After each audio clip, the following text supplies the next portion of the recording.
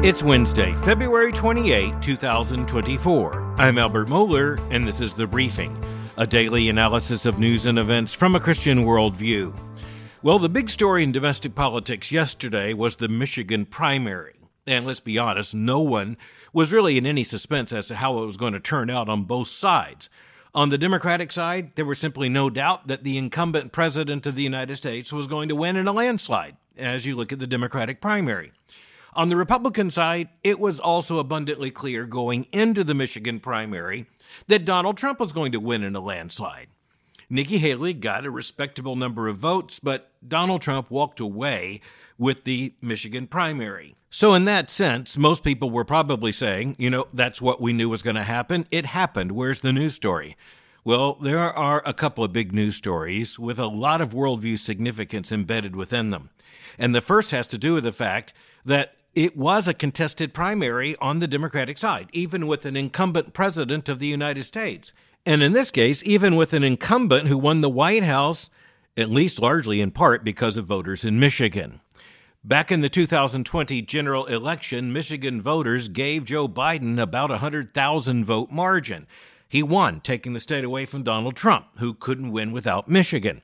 Donald Trump had won Michigan in 2016, but with a margin of somewhere around 12,000 votes. Those numbers turn out to be really, really important because the big story on the Democratic side is not that Joe Biden did win in a landslide, something like 80% of the Democratic vote. The big story is that tens of thousands of votes were actually placed against him in the category of uncommitted. This was the result of an effort undertaken primarily by Arab Americans in the Detroit area. The campaign was known as Listen to Michigan. Layla El-Abed was the director of this movement, and she is by no coincidence the sister of Rashida Tlaib, who is, of course, one of the liberal members of the Squad, the Democratic left in the House of Representatives. And Rashida Tlaib is particularly noteworthy, indeed I would even say infamous, because of her avid opposition to Israel and her contention for the Palestinian cause, frankly, even to the point of appearing to offer some kind of support for Hamas in its efforts against Israel. But nonetheless, looking at the situation, it's very, very clear that Joe Biden can't afford to lose any votes in the general election in the state of Michigan if he wants to hold on to the White House. And thus, even as you had this group known as Listen to Michigan made up of activists who were seeking to get Arab Americans in the Michigan electorate to vote not for Joe Biden, but for uncommitted in order to send a signal, even as they were hoping for 10,000 votes, they got multiple tens of thousands of votes, basically against Joe Biden. Now, all of this points to a very interesting demographic, and that is the fact that the largest Arab American population in a metropolitan area in the United States is in suburban Detroit. And as you're looking at Detroit, you recognize you're looking at a population of something like 200,000 Arab Americans. That's a very large population, and it's politically powerful. You might say that it is claiming now to be a swing vote in a swing state. A swing state and a swing vote that a Democratic nominee simply has to have in order to win the White House. So this is an open threat against the President of the United States. And in this case, it is directly attributable to the Arab American outrage at President Biden's support for Israel, as Israel is fighting Hamas there in Gaza. And of course, it has been a protracted military effort. It's going to be even more protracted. And of course, it has come with untold civilian misery and very high civilian casualties, even children there in Gaza, particularly because Hamas embeds civilians in the population in order to mix civilian and military targets to frustrate an enemy, in this case, Israel. But Israel has indicated from the start that it is absolutely committed to destroy Hamas, or at least to significantly remove Hamas as a military threat there in Gaza. So one of the most important worldview developments in the United States in the aftermath of the brutal Hamas attack, that deadly terrorist attack of October 7, 2023, there in Israel, one of the most interesting worldview developments on this side of the Atlantic is that many Jewish Americans have been made newly and painfully aware of a deep stream of anti-Semitism in the United States that has been masquerading as merely anti-Israel sentiment. But on the other side, it is also abundantly clear that a significant population of Arab Americans is taking up the Palestinian cause and is following much of the same logic of the oppressor-oppressed dynamic that has so reshaped American colleges and universities and the intellectual and cultural left, not only in the United States but around the world. And so you are really looking at a deep problem, particularly for the Democratic Party, because it has sought to be the party that would include both Jewish Americans and Arab Americans inside its identity politics collection. But that's going to be increasingly difficult, as the Michigan primary, as just one event makes very clear. On the Democratic side, it's going to be a very interesting few days ahead of us, as you're going to hear Democratic leaders, the White House and others, try to explain what happened in Michigan and what this means for their own party and for President Biden's reelection prospects. As you look at Michigan, as I said, ground zero for political concern on both sides of the partisan divide. But right now, the big story is on the Democratic side, and we'll be tracking that story. Vast worldview significance. But as we look at the Michigan primary on the Republican side, there's also something else that's at work that should have our attention, and that is that when you look at the American electorate, if you were to go back just a matter of, say, a few decades, when you had organized labor, such as the United Auto Workers, when you had blue-collar workers in the United States, they, in general terms, were considered a part of the larger Democratic coalition. Big labor and big Democratic Party seem to go together. And when you're looking at the college-educated population, more concentrated in the business class, if you go back several decades, people would say they're natural Republicans.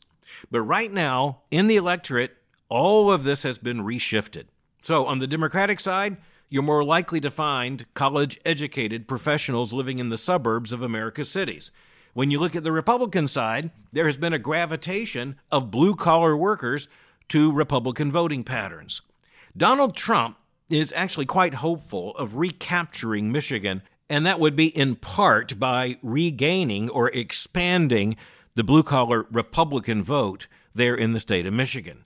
So you're looking at big trouble on the Democratic side. You're also looking at what Republicans understand are big stakes, because it is very difficult for a Republican to win the White House without Michigan's electoral votes. If you don't carry Michigan, it's very hard to get to the White House. And that gets to a third worldview point.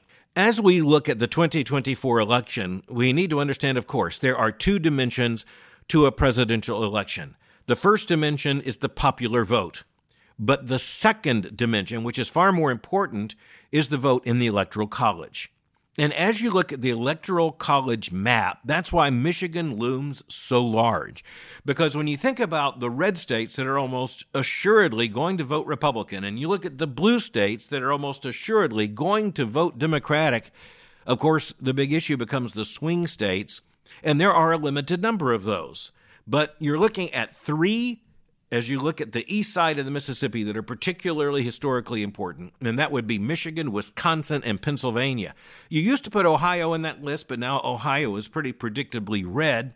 You might now put Georgia in that list, but we're not sure. But we are sure Michigan, Wisconsin, Pennsylvania, swing states in the Electoral College, and the winning candidate is likely to gain at least two of those three.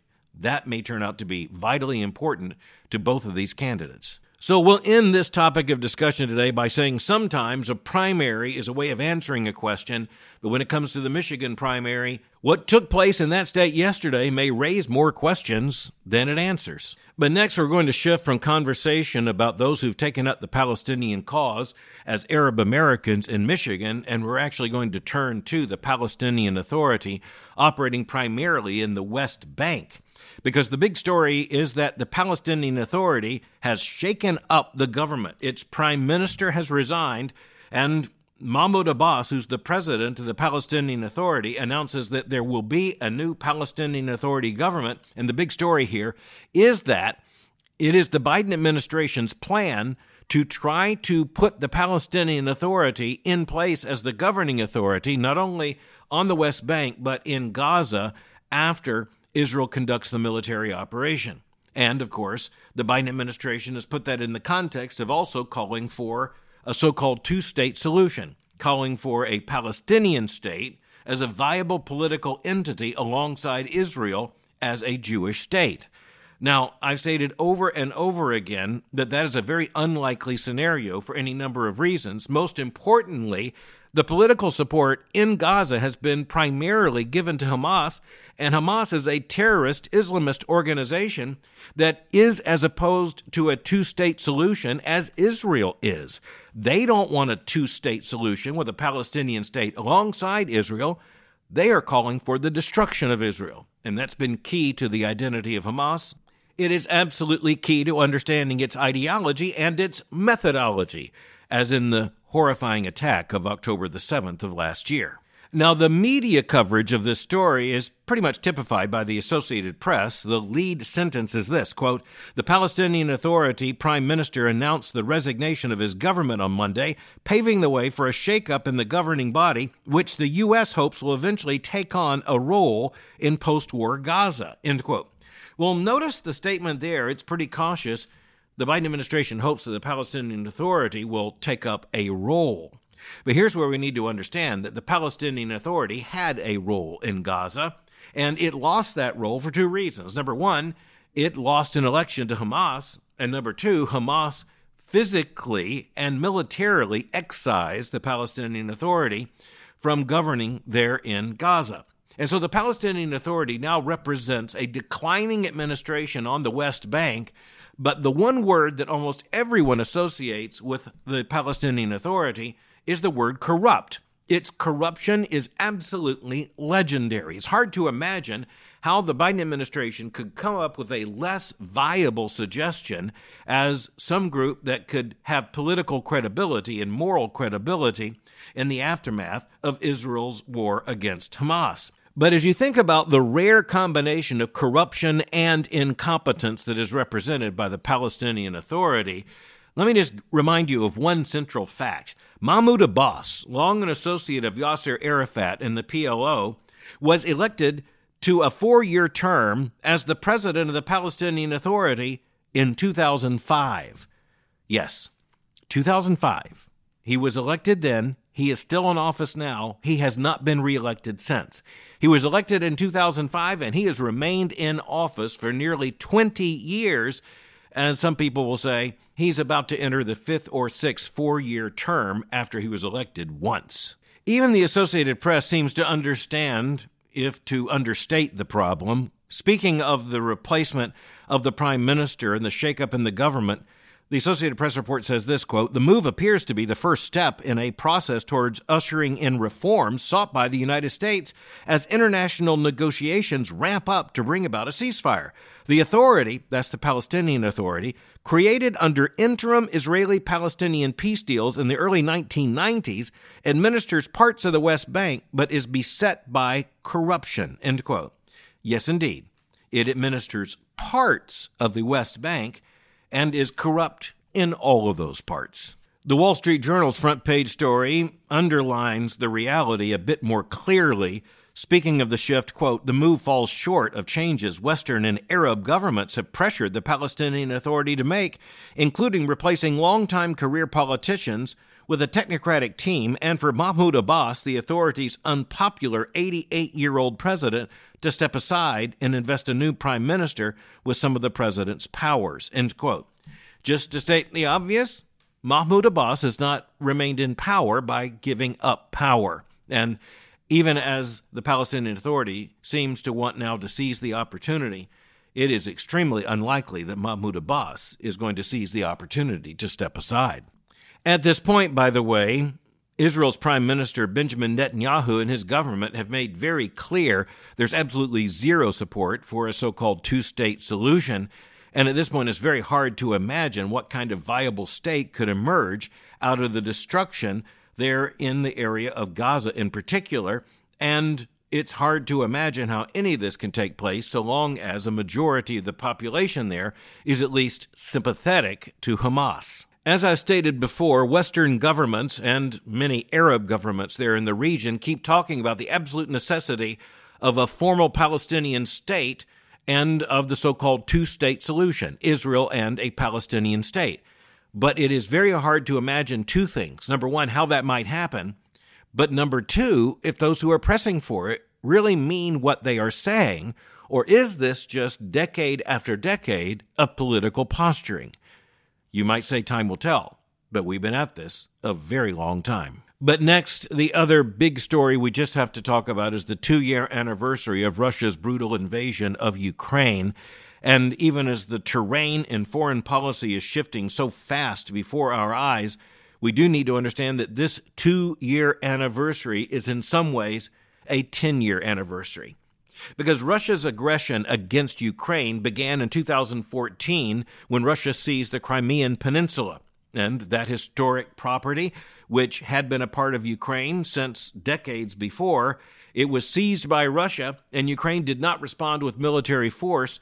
But the current Ukrainian government under Volodymyr Zelensky has been very clear in saying that the aim of Ukraine is to completely expel Russian troops from its territory, and he's very clear that that territory also includes the Crimean Peninsula. Here we are looking at a very, very difficult situation. There is no doubt who are the good guys and who are the bad guys in this equation. And the Christian worldview reminds us that the moral context is really, really important. Russia is an imperialistic, autocratic power, and it invaded a nation with sovereign rights. And it invaded it with an army. And by the way, we now know that Russia was so arrogant in this invasion, it was so confident of an immediate victory over Ukraine, that its officer corps was told when they invaded to take their dress uniforms so they could wear the dress uniforms in military victory parades on the streets of Kyiv. To state the obvious, that has not happened. But it's also obvious that Ukraine has been unable to gain the upper hand against Russia. Russia is a far larger nation. Its population is a multiple of the population of Ukraine.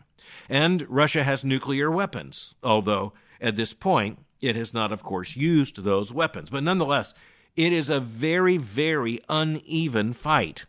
But on the Ukrainian side, there is enormous patriotism and there is commitment to Ukraine as a nation that, frankly, has surprised many inside and outside the nation.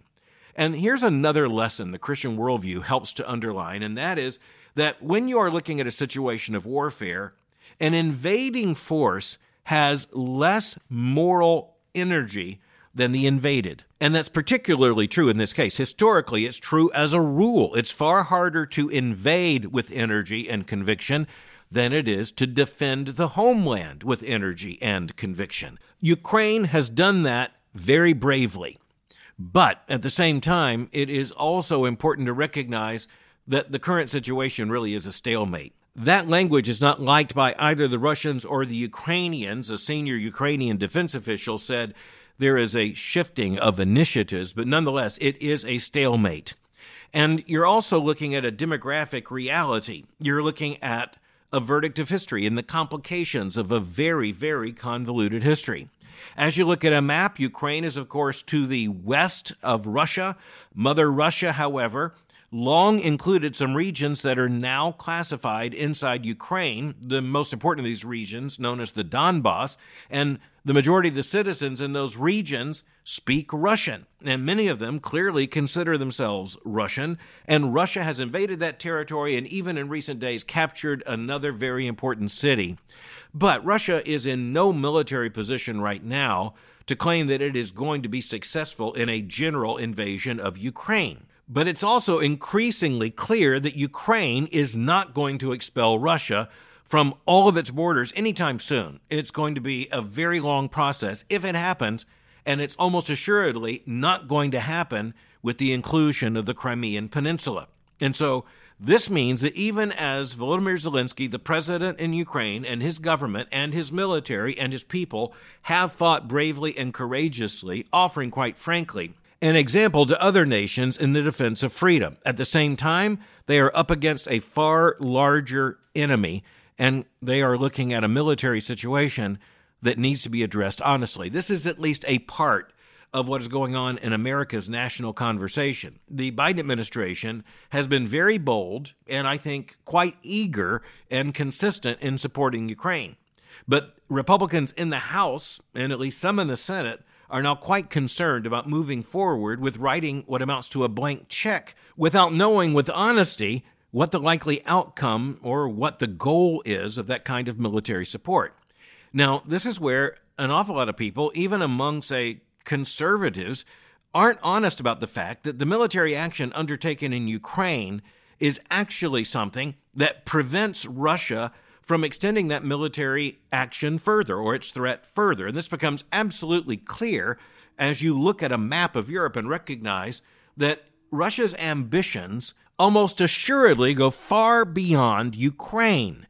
Even as you think of the old map of the former Soviet Union, Vladimir Putin has been quite clear about wanting to reconstruct his vision of a greater Russia. There is a lot of history behind all of that, but the important thing for us to recognize right now is that the American people are involved in this simply because of the involvement of vast sums of money, billions of dollars, from the American Treasury, and our own self-defense, and our understanding of America's place in the world, and America's defense of freedom-loving allies around the world means that the American people deserve a very public conversation on the part of the administration and, frankly, both houses of Congress as to what is the end game and what is the goal. What is the likely outcome and where will negotiations likely lead? A final note for our consideration today: Sweden is just about to become the 32nd member nation of NATO, the North Atlantic Treaty Organization, which is the allied organization of Western nations over against what had been the Soviet Union and is now Russia under Vladimir Putin and Russia's allies. The importance of NATO has never been greater, but even as you're looking at Vladimir Putin and you're looking at his ruthlessness toward Ukraine, the end result, at least right now, of what he has accomplished is to push nations, including Finland and Sweden, on the border there with Russia, directly into the embrace of NATO. And you're also looking at NATO member nations vastly increasing their defense spending precisely because they now know the kind of threat Russia actually represents. And while we're talking about Sweden, let's just remind ourselves that that freedom-loving country requires all teenagers by the age of 16 to be actively involved in the defense of the nation. As the Swedish government says on the government website, quote, everyone between the ages of 16 and 70 living in Sweden is a part of Sweden's total defense, end quote. But finally, we need to take note of the death of Flaco, an Eurasian eagle owl, who died, it is believed, after crashing into a building in New York City, there in Manhattan. Flaco became very famous for escaping from the Central Park Zoo. He had been born in captivity, and of course, for a Eurasian eagle owl, that means hatching as an egg. But he then was raised in captivity. He became a rather well-known member of the cast at the Central Park Zoo, and yet one way or another, it's not abundantly clear how this happened, he escaped. And when he escaped, officials at the Central Park Zoo were quite concerned about this owl. By the way, the Eurasian eagle owl is a beautiful animal and a very big owl, one of the biggest predatory birds on planet Earth. But the big question was, can Flaco survive outside the zoo? He never had to hunt for himself. He's been fed the entire time. But, as you know, Manhattan is one of those places that is most camera intensive, and there were a lot of people out watching for Flaco, and they found him.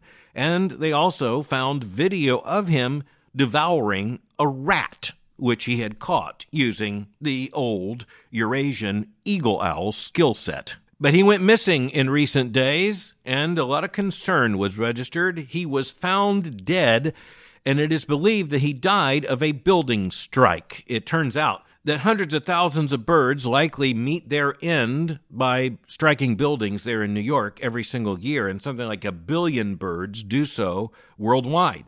Now, you might immediately think, well, that must be a remarkable danger because of all of those super tall buildings in Manhattan, but observers of bird deaths by building strikes say that most of the buildings struck are struck at fairly low levels.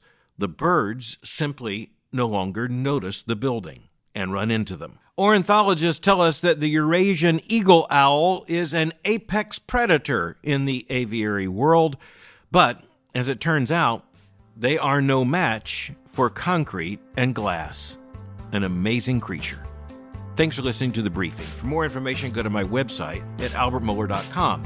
You can follow me on Twitter by going to twitter.com/Albert Mohler. For information on the Southern Baptist Theological Seminary, go to spts.edu. For information on Boyce College, just go to boycecollege.com. I'm speaking to you from Orange County, California, and I'll meet you again tomorrow for The Briefing.